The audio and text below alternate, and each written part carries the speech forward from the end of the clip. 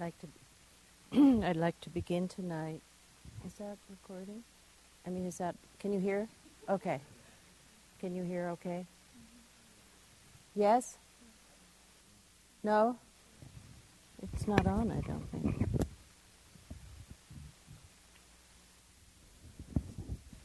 Is it on? Okay.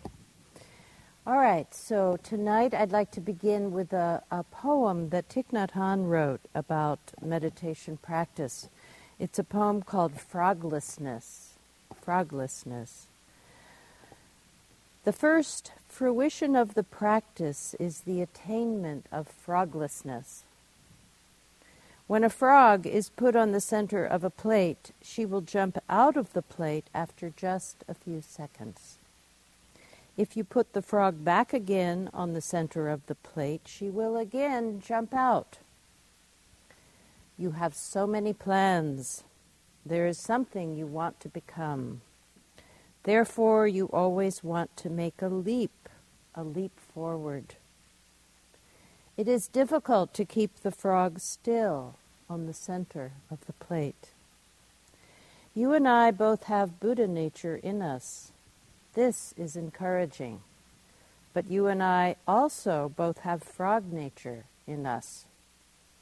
That is why the first attainment of the practice, froglessness, is its name. So this may mean more to you after sitting here for 2 days than it would have on the first night. You have met your frogless nature, your froggy nature, and perhaps you've also detected the possibility of some froglessness. What we have been emphasizing in the first 2 days of the retreat and what you have been practicing is this simple but not so easy task of learning to gather the attention, to focus it on something rather simple, and to sustain that attention over some period of time, to sustain it moment to moment. So there's this cultivation of a certain power of mind which becomes the foundation for our practice. It helps the mind to feel settled and stable and here.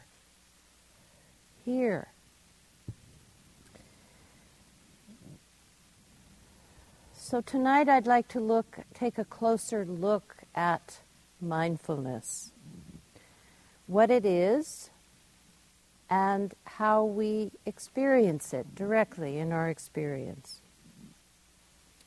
The word for mindfulness in the Pali language is satipatthana.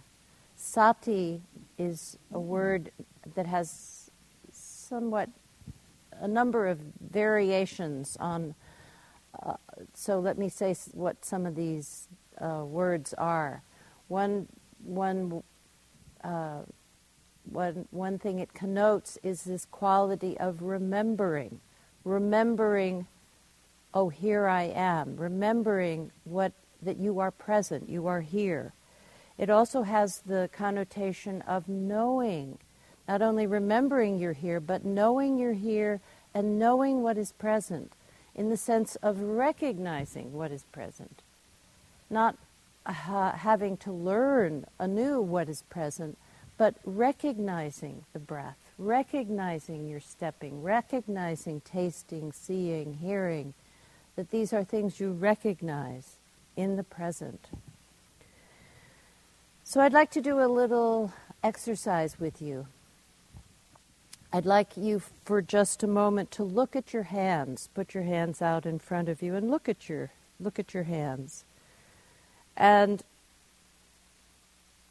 we can identify 2 different ways of knowing or connecting with our hands. One way is through the story that we tell ourselves about our hands. Perhaps it brings up memories of looking at our hands. We might think, well, they look like my mother's hands, or I never liked my hands. I wish I had different hands, or we like how they're looking. Maybe we think their manicure is done well for our hands, or whatever we have, some story that we have about our hands, or maybe some appreciation of our hands and what they can do for us in our lives. We can think about our hands. Now move your hands slowly back and forth. The other way that we can connect with our hands is through our direct experience. Instead of thinking about our hands, we can sense, feel our hands. We can have a direct experience of what our hands are, what sensations are present in our hands, what they feel like. Just as we have been asking you to do in the walking and the sitting and breathing, we can also tune into the felt sense of our hands right now. What do you sense in your hands? Perhaps warmth, perhaps lightness or stiffness or heaviness or tension or coolness or moisture. This is the direct experience of our hands in this moment. This is mindfulness. This quality of connecting directly with the felt sense of our experience. When we are thinking about our experience, whether it's our hands or seeing or stepping or breathing or tasting, we are in what we call the story that we tell ourselves. We can even observe that we are telling ourselves a story. We can observe even as we're telling it, we can see the thoughts in our mind that compose a story about what is happening right now. When we're experiencing in this other way, when we're experiencing directly, we are being mindful. Mindfulness, this quality of knowing directly what is happening in our present experience, this quality is pre-conceptual. The knowing is present before any thought arises. If I ring this bell,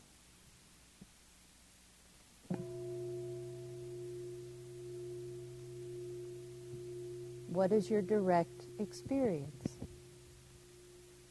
What do you know immediately before any thought arises? Yeah.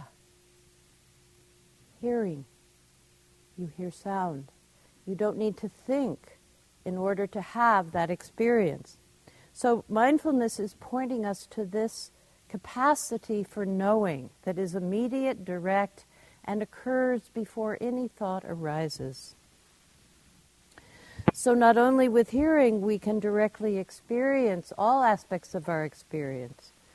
Seeing, tasting, touching, feeling, thinking, sensing, emotions, pain, pleasure, holding, openness, joy, sorrow. All of this is part of what we include in the practice of mindfulness. One of the things that we notice with mindfulness is that it is an invitation to feel, to sense, to come alive. Through the direct experience of reality, we come alive. And we discover that it is a more fulfilling way of being here than thinking about things. One teacher, Trungpa Rinpoche, gave the analogy of the difference between thinking about something and directly experiencing it as the difference between reading a menu and actually eating the meal. Reading the menu does not actually provide nourishment, does it? It only points to that as a possibility. It's only when you eat the meal that you actually receive the nourishment. So we could say that reading about mindfulness, reading about meditation, even reading about Spirit Rock is a very different experience than actually coming and being here and practicing. Another teacher, one of the monks who occasionally teaches here, Ajahn Amaro, says that approaching life through thinking about it or only reading about it is like trying to drink water from the word cup. It cannot be done. And yet we live in a world that privileges this kind of experience, of this kind of living through concepts. In meditation, we say that words and concepts are useful. They can point us towards reality, but they don't substitute for the direct experience. So an example from my own practice is that when I was young, I was raised in a Protestant church. It didn't make much of an impression on me. I heard many words like, love and forgiveness and compassion, and they were just words. They didn't have much import for me. Then I met, many, many years later, my first Buddhist teacher, who was a Tibetan Lama. And he was teaching about compassion. And for the first time in my life, I had a direct experience of compassion, of what he was speaking about. Something touched me, and I felt this direct understanding of compassion, not as just a word, but as a living force. It became a living reality. Up until that time, it had only been a word. And another time, in the middle of a long retreat in Massachusetts, one of my first long retreats, I was, at the beginning of the retreat, I had all kinds of experiences, all kinds of drama, all kinds of emotions. It was very, a lot going on all the time. So I thought, well, this is what meditation is. But after some weeks, it all kind of quieted down, and to me it felt like, well, nothing is happening. Where did it all go? Where's the drama? Where's the intensity? There was nothing like that. And so I went to my teacher, Joseph Goldstein, at the time, and I described what was happening, and he smiled and he said, Anna, I think you're beginning to experience calm. And it was a real revelation, because I had never until that moment considered that this would ever apply to me, this word calm. But there it was. I was experiencing directly something that was definitely calmness. And this very much is one of the products of mindfulness, that we begin to have direct experiences of things that we may not have names for, that may not have yet appeared in our experience. We may not have learned what that direct experience might be. So mindfulness is kind of a very different way of orienting ourselves to this life, to our life experience. Because normally in our lives, what are we caught up in? What do you notice about what you're caught up in your life? Let's hear. Doing. Thinking. Huh? Warring. Struggle. Other people's perceptions. Judging. Getting things right. So this is a radically different orientation to all those things that you have just mentioned. What you have just mentioned, we could say in a way, is the play of the liking-disliking mind. We like some things, we don't like others. We try to get more of what we like and less of what we dislike. And in the middle of all this going on, we fail to notice, one, that we're here, that there's a quality of presence, that we're here, and that we can notice the direct experience that we're having. In meditation, we not only discover the direct experience, but we also discover that we can be directly experiencing something and be aware of it at the same time. We can be directly experiencing a sensation in the body and be aware of it simultaneously. We can see and know that we're seeing. We can hear and know that we're hearing. We can feel pain and know that we're feeling pain. There's a little Zen story about the student who goes to the Zen master and asks the question, what does it mean to be awake?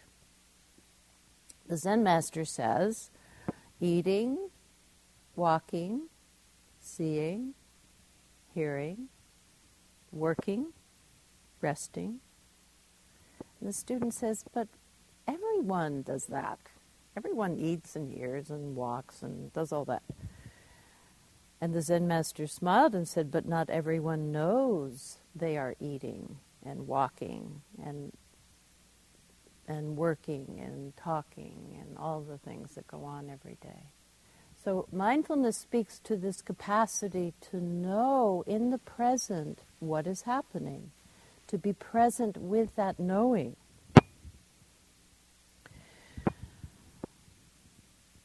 Why is this important?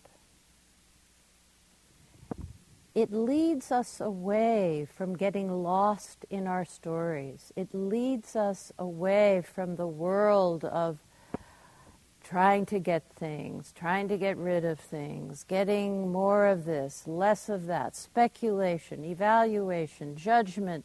It leads us away from all of that and reorients us to this present reality.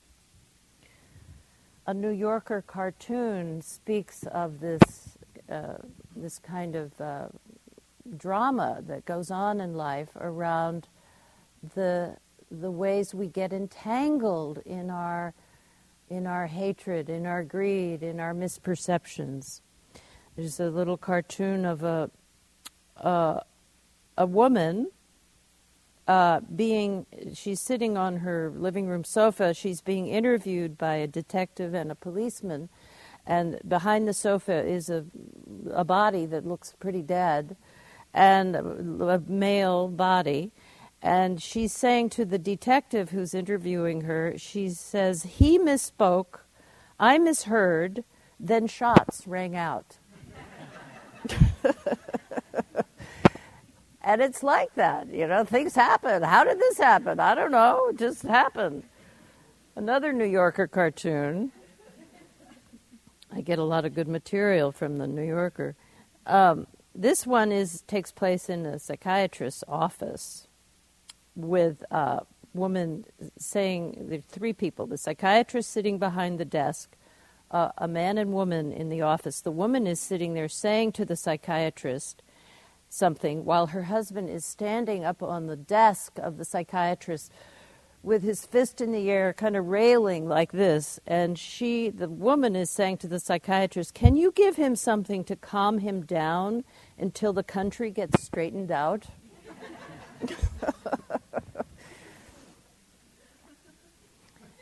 We get very entangled in all kinds of drama, and mindfulness is the way of disentangling ourselves, coming back to what is called sanity. The way we contact reality with mindfulness is sanity. What is happening right now? I'm sitting, I'm breathing, I'm thinking, I'm feeling. This is sanity.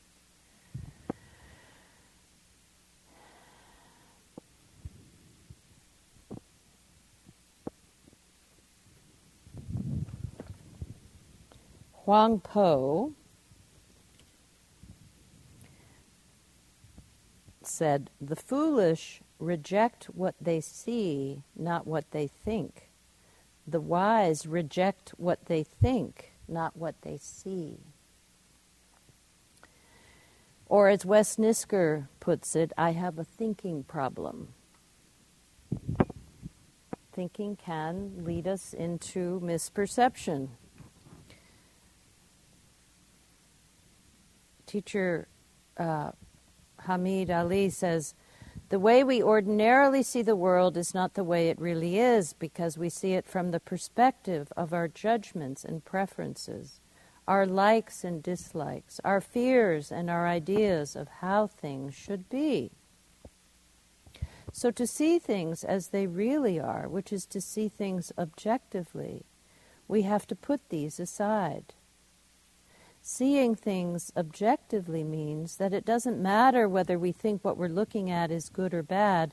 It means just seeing it as it is. If a scientist is conducting an experiment, he doesn't say, well, I don't like this, so I will ignore it. He may not personally care for the results because they don't confirm his theory, but pure science means seeing things the way they really are.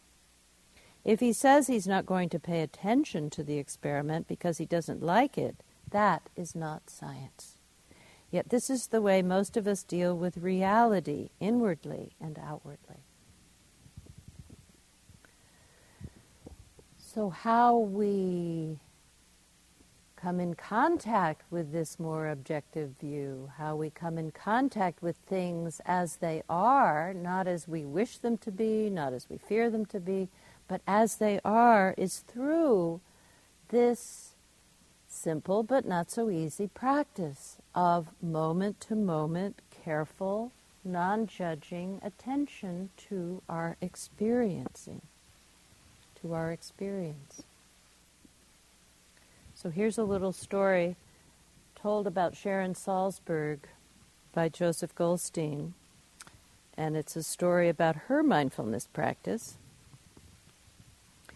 It took place when this was many years ago, 1984, they were practicing in Burma, which is one of the places that this practice of mindfulness comes from. There are wonderful teachers in Burma, and many of us have gone at various times to study with these teachers, and this was a teacher Joseph and Sharon were studying with, whose name was U Pandita. And in that form of practice, when you go to see the teacher, when you go in for an interview, you go every day, and it's a very formal kind of interview. It's not like, oh, how you doing? You know, what's happening? It's not like that at all. You go in and you report very specifically on what you are noticing in a particular time of the day, whether you're sitting or walking. You are very precisely reporting what mindfulness is showing you about your experience. So here we are. Sharon came in for an interview with a prepared report of her meditative experience. When she began reporting, U Pandita interrupted her. What did you notice when you brushed your teeth? She hadn't noticed. She had nothing to say. He didn't want to hear anything else, so he rang the bell and she left. The next day she came in prepared to talk about what she experienced when brushing her teeth, and she had her report already, and he asked her, what did you experience when you put your shoes on? She hadn't noticed. He didn't want to hear anything else, so she left. That was the end of the interview. This went on for weeks. Every day she would come in and he would ask her about something else, until she was paying attention to everything she was doing. One thing was not more important than another, and that was the teaching. Can we practice that way? Can you imagine practicing that way? When we do practice this way, our perception of the world is quite transformed. Gary Snyder, there is a world behind the world we see that is the same world, but more open, more transparent. And that is the power of mindfulness, of showing us how things are in a deeper than ordinary way.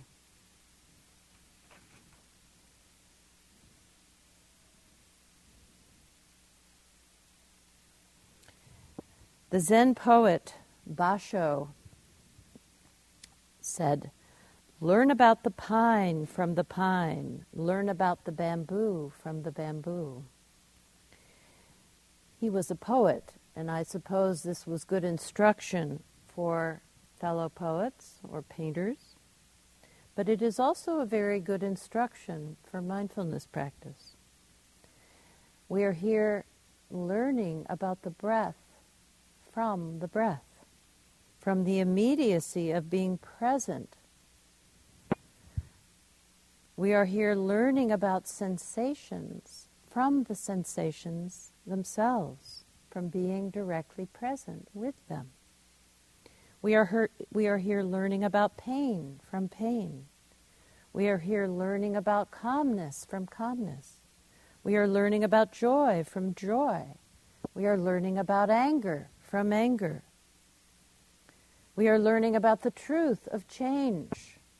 That if we look carefully, we see that our experience is changing moment to moment, all by itself.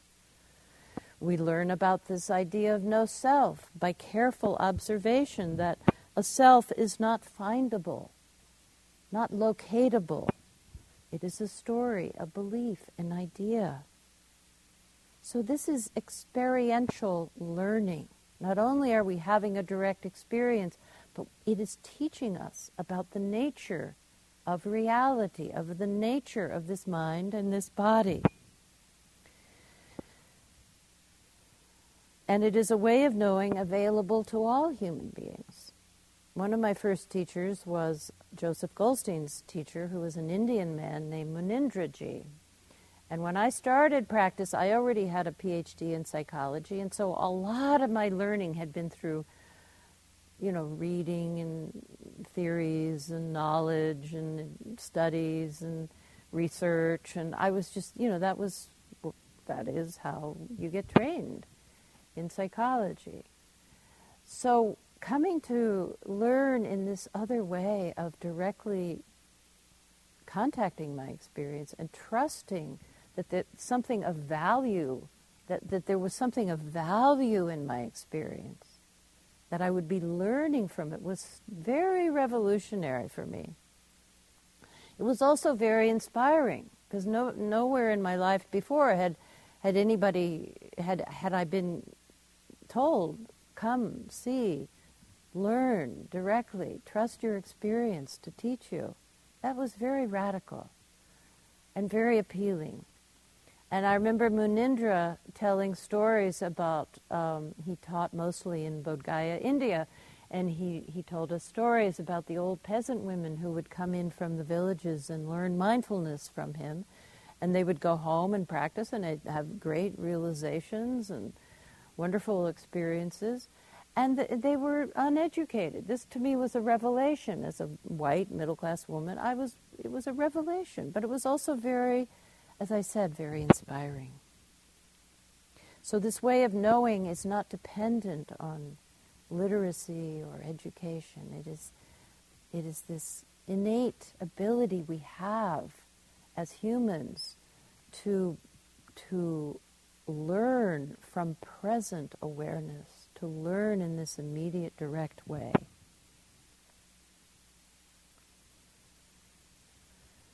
And slowly over time, this way of knowing becomes more and more trusted, more and more a way that is viewed as valuable, and it becomes apparent that thinking can be very deceptive. William Blake put it this way: if the doors of perception were cleansed, everything would appear as it is, infinite. For man has closed himself up till he sees all things through the narrow chinks of his cavern. The journey of mindfulness practice is this cleansing of our perception. And that's not obvious at the beginning. But as our perception changes, so too does our view of ourselves and of the world. Mary Oliver, one of my favorite poets, I thought of her today, the day being so beautiful, this afternoon being so beautiful. She calls this learning to be astonished. This opening of her perception, she calls learning to be astonished. Because when our eyes are really open, the world is astonishing. Reality is astonishing. So she wrote a poem called The Messenger. My work is loving the world. Here the sunflowers, there the hummingbird, equal seekers of sweetness. Here the quickening yeast, there the blue plums, here the clam deep in the speckled sand. Are my boots old? Is my coat torn? Am I no longer young and still not half perfect? Let me keep my mind on what matters, which is mostly standing still and learning to be astonished. The phoebe, the delphinium, the sheep in the pasture, which is mostly rejoicing, since all the ingredients are here, which is gratitude, to be given a mind and a heart and these body clothes.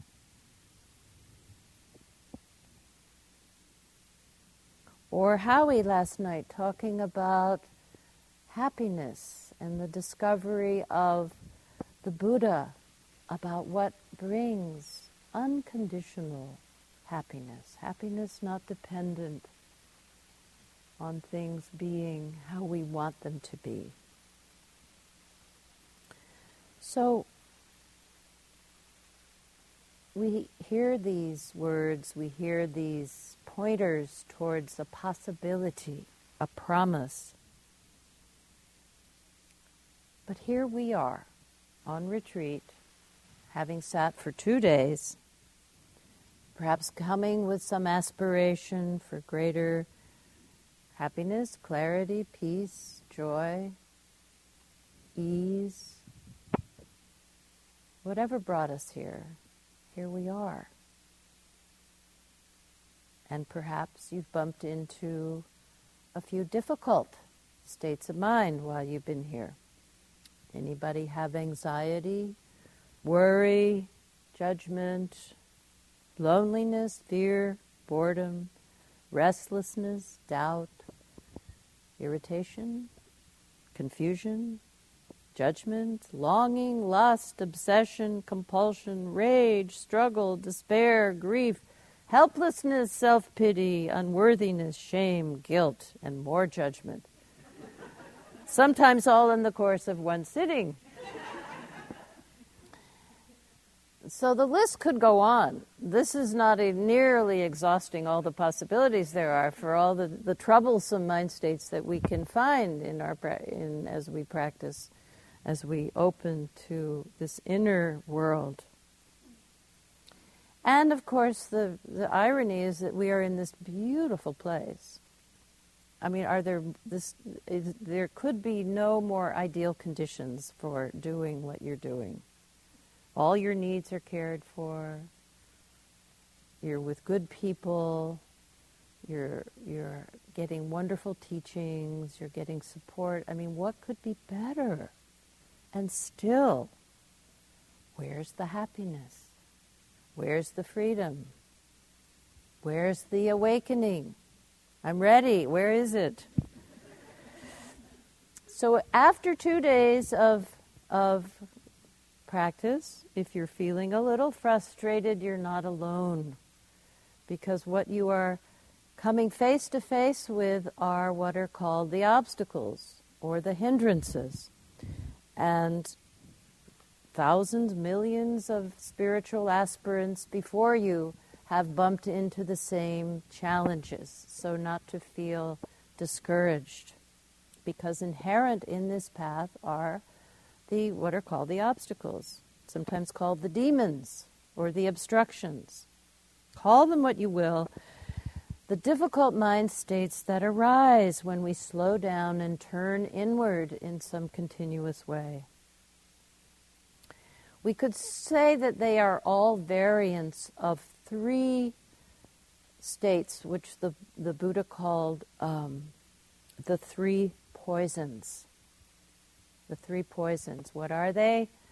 Greed, hatred, and delusion. The three poisons. They accompany us everywhere. So even though we are in beautiful, ideal conditions, it doesn't mean they stay out of the door, do they? They come in with us. So doing practice, we bump into them. And sometimes I like to say that doing practice is a little bit like cleaning out the garage or the attic. You start opening up things and you discover stuff you had completely forgotten about. Old memories, unfinished business, old worries, old fears. People come and they're surprised sometimes by what they discover. I had no idea that I had so much judgment. I didn't realize I was so worried. Or on the other way, you can realize, I guess I'm better off than I thought. I'm not really having any problems here. I'm doing just fine. Or I'm wanting all the time. Isn't there anything else going on here? Or you may have attacks of aversion to yourself or to the others here. I can't stand eating without talking. I just can't do this anymore. This is ridiculous. Or maybe it's not that, but people doing slow walking look completely, moronic. What's wrong with these people? Or people breathing loudly, or people coming in late. You find yourself just like tense with irritation about little tiny things, folks. These are little tiny things. But that doesn't stop us from feeling this reactivity. So what are we to do with working with these difficult mind states? In this way of practice, first of all, the encouragement is to get to know them. Probably not what you wanted to hear. Gurdjieff wrote, "There are 1,000 things which prevent one from awakening, which keep one in the power of one's dreams. In order to awaken, it is necessary to know the nature of the forces which keep one in a state of sleep." So that is the first task, is to understand that they're not going to go away by themselves and that ignoring them or denying them is not useful. What is useful is to say, okay, may I open to this? May I learn from this? May I see this as an opportunity to learn from these difficult experiences. There are also some tips on how to begin to work with them. First of all, is to recognize what it is that's present. When a difficult mind state arises, what is it? To ask yourself, what is this? Is it fear? Is it worry? Is it anxiety? Is it anger? What is this exactly? And to sense for yourself, to recognize, to be truthful, oh, this is worry. And to let yourself know and recognize what it is. And to do this without alarm. Because sometimes when we do recognize something difficult, and I'll tell you a little story a little later about my experience of working with fear on my first long retreat. Fear arose. I did not want fear to be there. I didn't want anything to do with it, but there it was, and it wouldn't go away. So there was a lot of alarm. What does it mean? It means something is terribly wrong. I shouldn't be here. All the stories or the judgment of myself. This shouldn't be happening. This is meditation. Meditation's not fear. And, on and on. So the understanding that, first of all, just to recognize something without alarm, without reactivity, without the need to judge ourselves for having this experience. Instead, to accept what is there, to accept what is appearing, not as a victim, oh, poor me, fear, but as a reality, just to say, this is fear. Okay, I accept that fear is present. I don't like it necessarily. I wouldn't choose to have it here, but it is here. There's a poem by Rumi called The Guest House. He said, treat your meditation like a guest house. Every morning a new arrival, and uninvited guests that you would prefer not to have there at all, of anger, fear, worry, whatever. But there they are. Can you open your door and welcome them? Invite them in. Sit them down. Offer them some tea. Make friends. Get to know them. So that when you are in the presence of these difficult states, you learn how to stay present. You learn how to work with them so that they are not overwhelming. Trungpa Rinpoche said, there is no cure for hot and cold. This quality of acceptance that is needed in our practice means that we stop looking for a cure where there is none. There is no cure for rain or sun, for earthquakes or tsunamis. There is no cure for impermanence, for birth or death. Meditation opens us to all the conditions of life for which there is no cure. Another cartoon of a woman in a doctor's office, and she's looking a little piqued, and he's saying to her, there is no cure, Mrs. Handler. That's because there's nothing wrong with you. We kind of have the idea that if we're having some kind of negative mind state, it means that something is wrong with us. This is an error. This is an error. There is nothing wrong with any state of mind, with loneliness, with worry, with fear, with jealousy, with lust. There's nothing wrong with us. This is understanding that as humans we come with quite an extensive repertoire of states of mind, and that in opening ourselves in meditation, we're being willing to include them all. We're being willing to meet them all, uninvited though they may be. And we discover that when we do that, we're being given an opportunity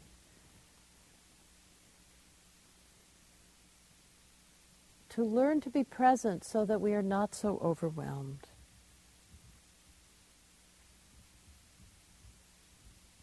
Sometimes we think that accepting what is present means you are wallowing or condoning what is present.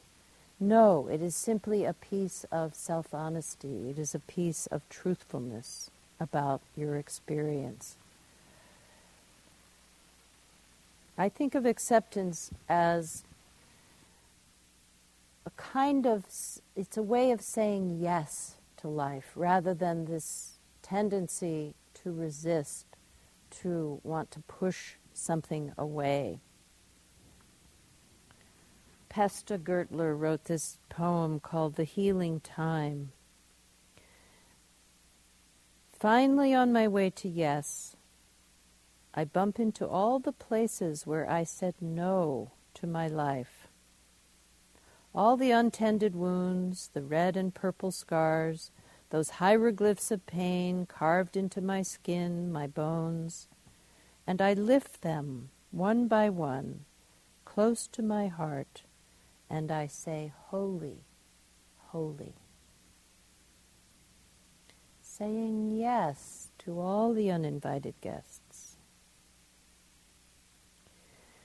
There's an alchemy in this. When we accept that something is present, and when we begin to open ourselves to it, to shine the light of awareness into it, we discover that being directly present is the way through. We see they are not obstacles to be overcome, but the way we train ourselves in wisdom and compassion.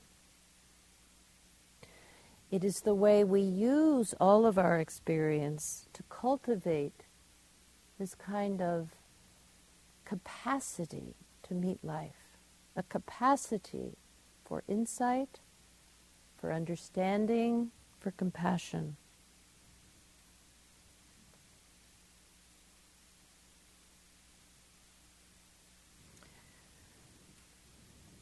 Rumi says this, if God said, Rumi, pay homage to everything that has helped you enter my arms, there would not be one experience of my life, not one thought, not one feeling, not any act I would not bow down to.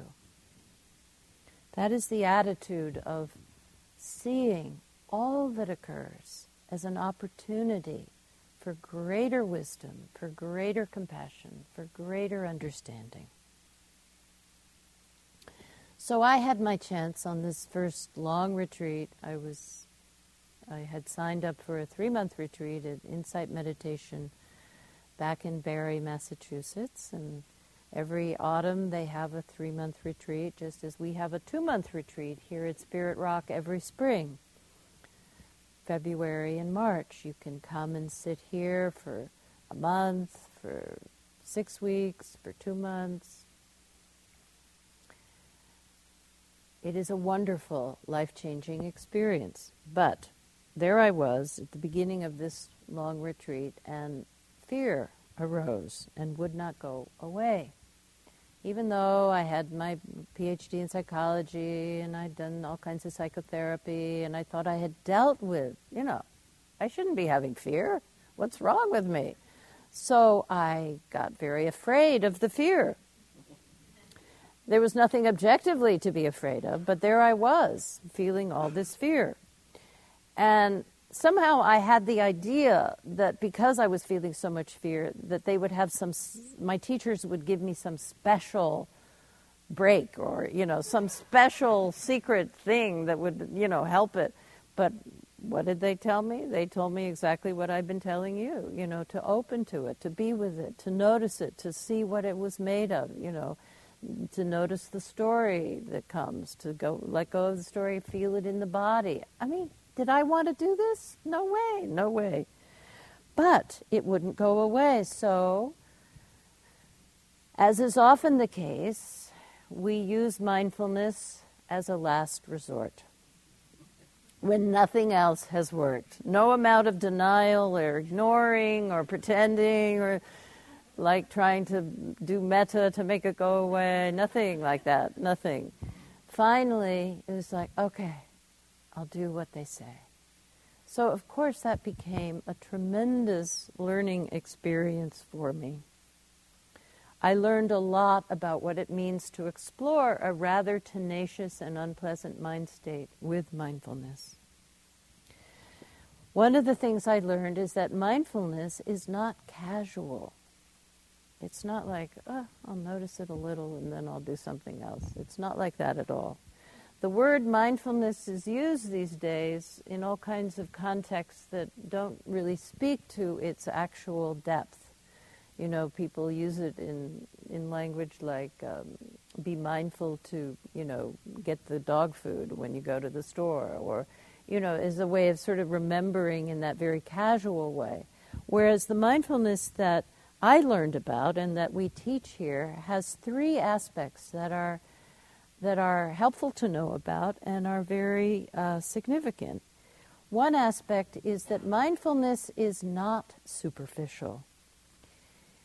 It penetrates deeply into our moment-to-moment experience. For example, something seems very solid, like a pain in the body.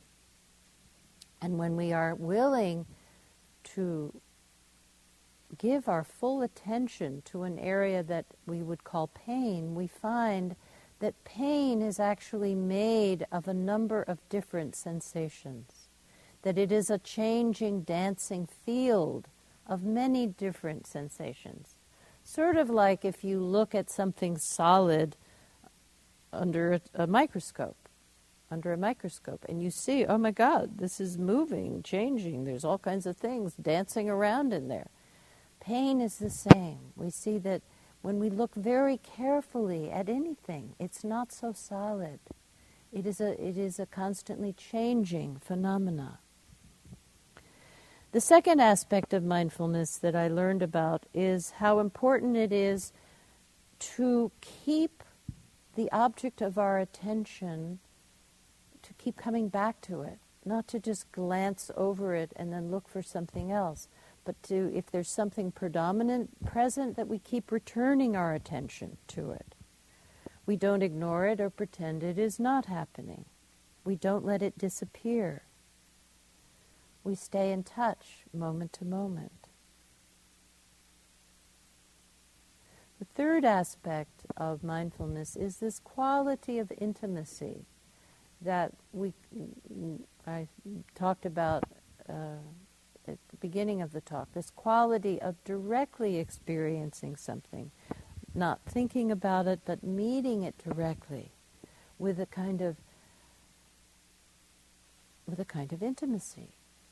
You know, when you know someone or something intimately, you're very close, you're very attentive, you have full presence, you stay there, you don't run away, you open to what is present.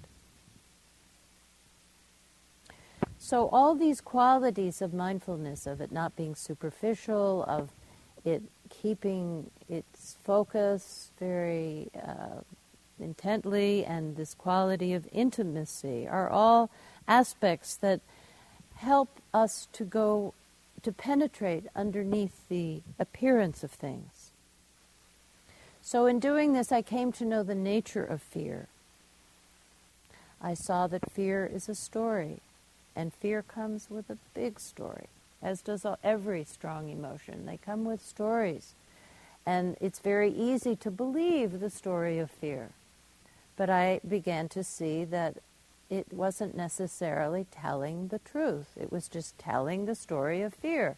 And that's what fear does. It tells a big story. And we get easily seduced into believing it and to thinking that what it is telling us is true. I came to see that when I let go of the story and came into the body, I could feel a number of unpleasant sensations in the body. It was a lot easier to feel unpleasant sensations than it was to sit and repeat the story over and over. That was fearful. But to say, I can be with these unpleasant sensations, begins to open the fear, begins to deconstruct its solidity. I also came to see that it wasn't always present. There were many moments in the day when fear was not present. And that's a good thing to notice in our practice, that these things that we think are always there are not always there. Nothing is always there. There's not one mind state that is always there. Things come and they go, unless we keep repeating the story. You want to keep something around? Repeat the story endlessly, and you will wear yourself out.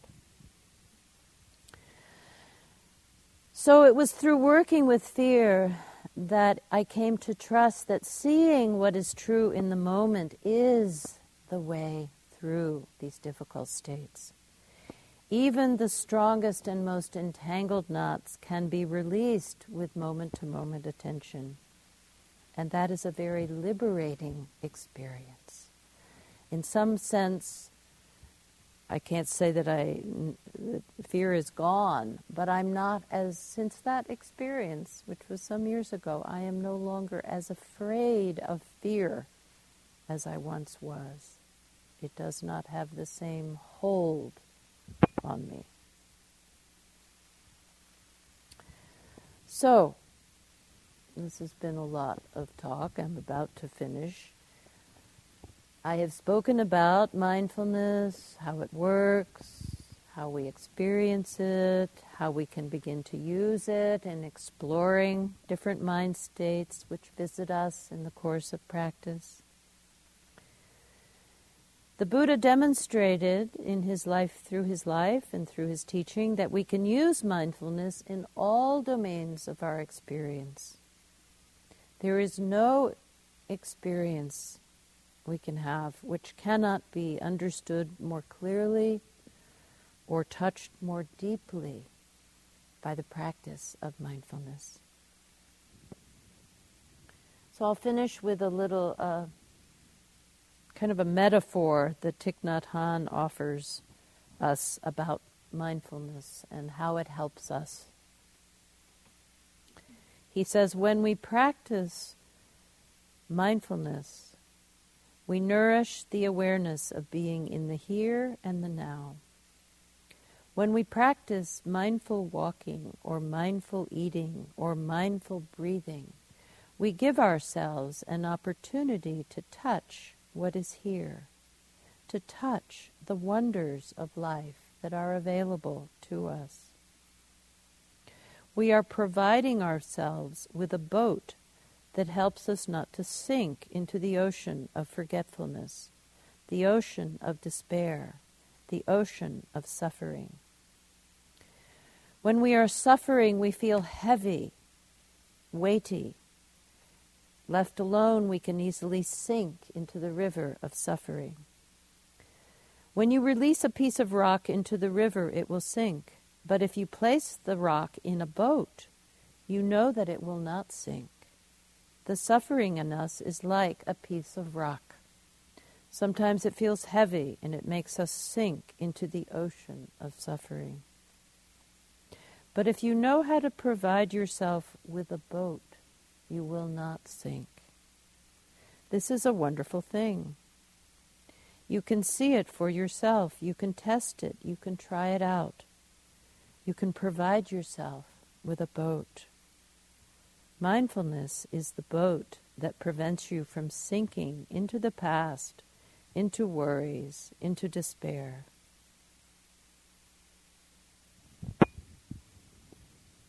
So it is a wonderful resource for us in our practice and in our lives. So let's sit together for a moment.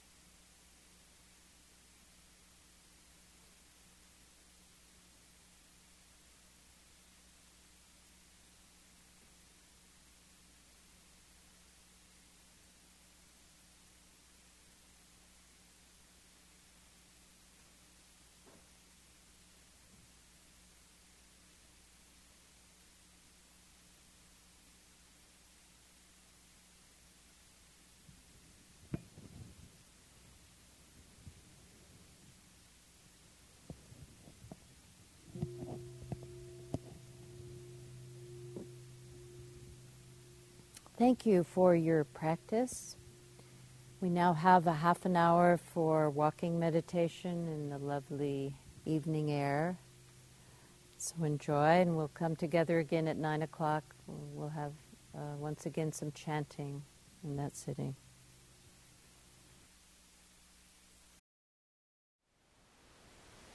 Thank you for listening. To learn how you can support the teachers and Dharma Seed, please visit dharmaseed.org/donate.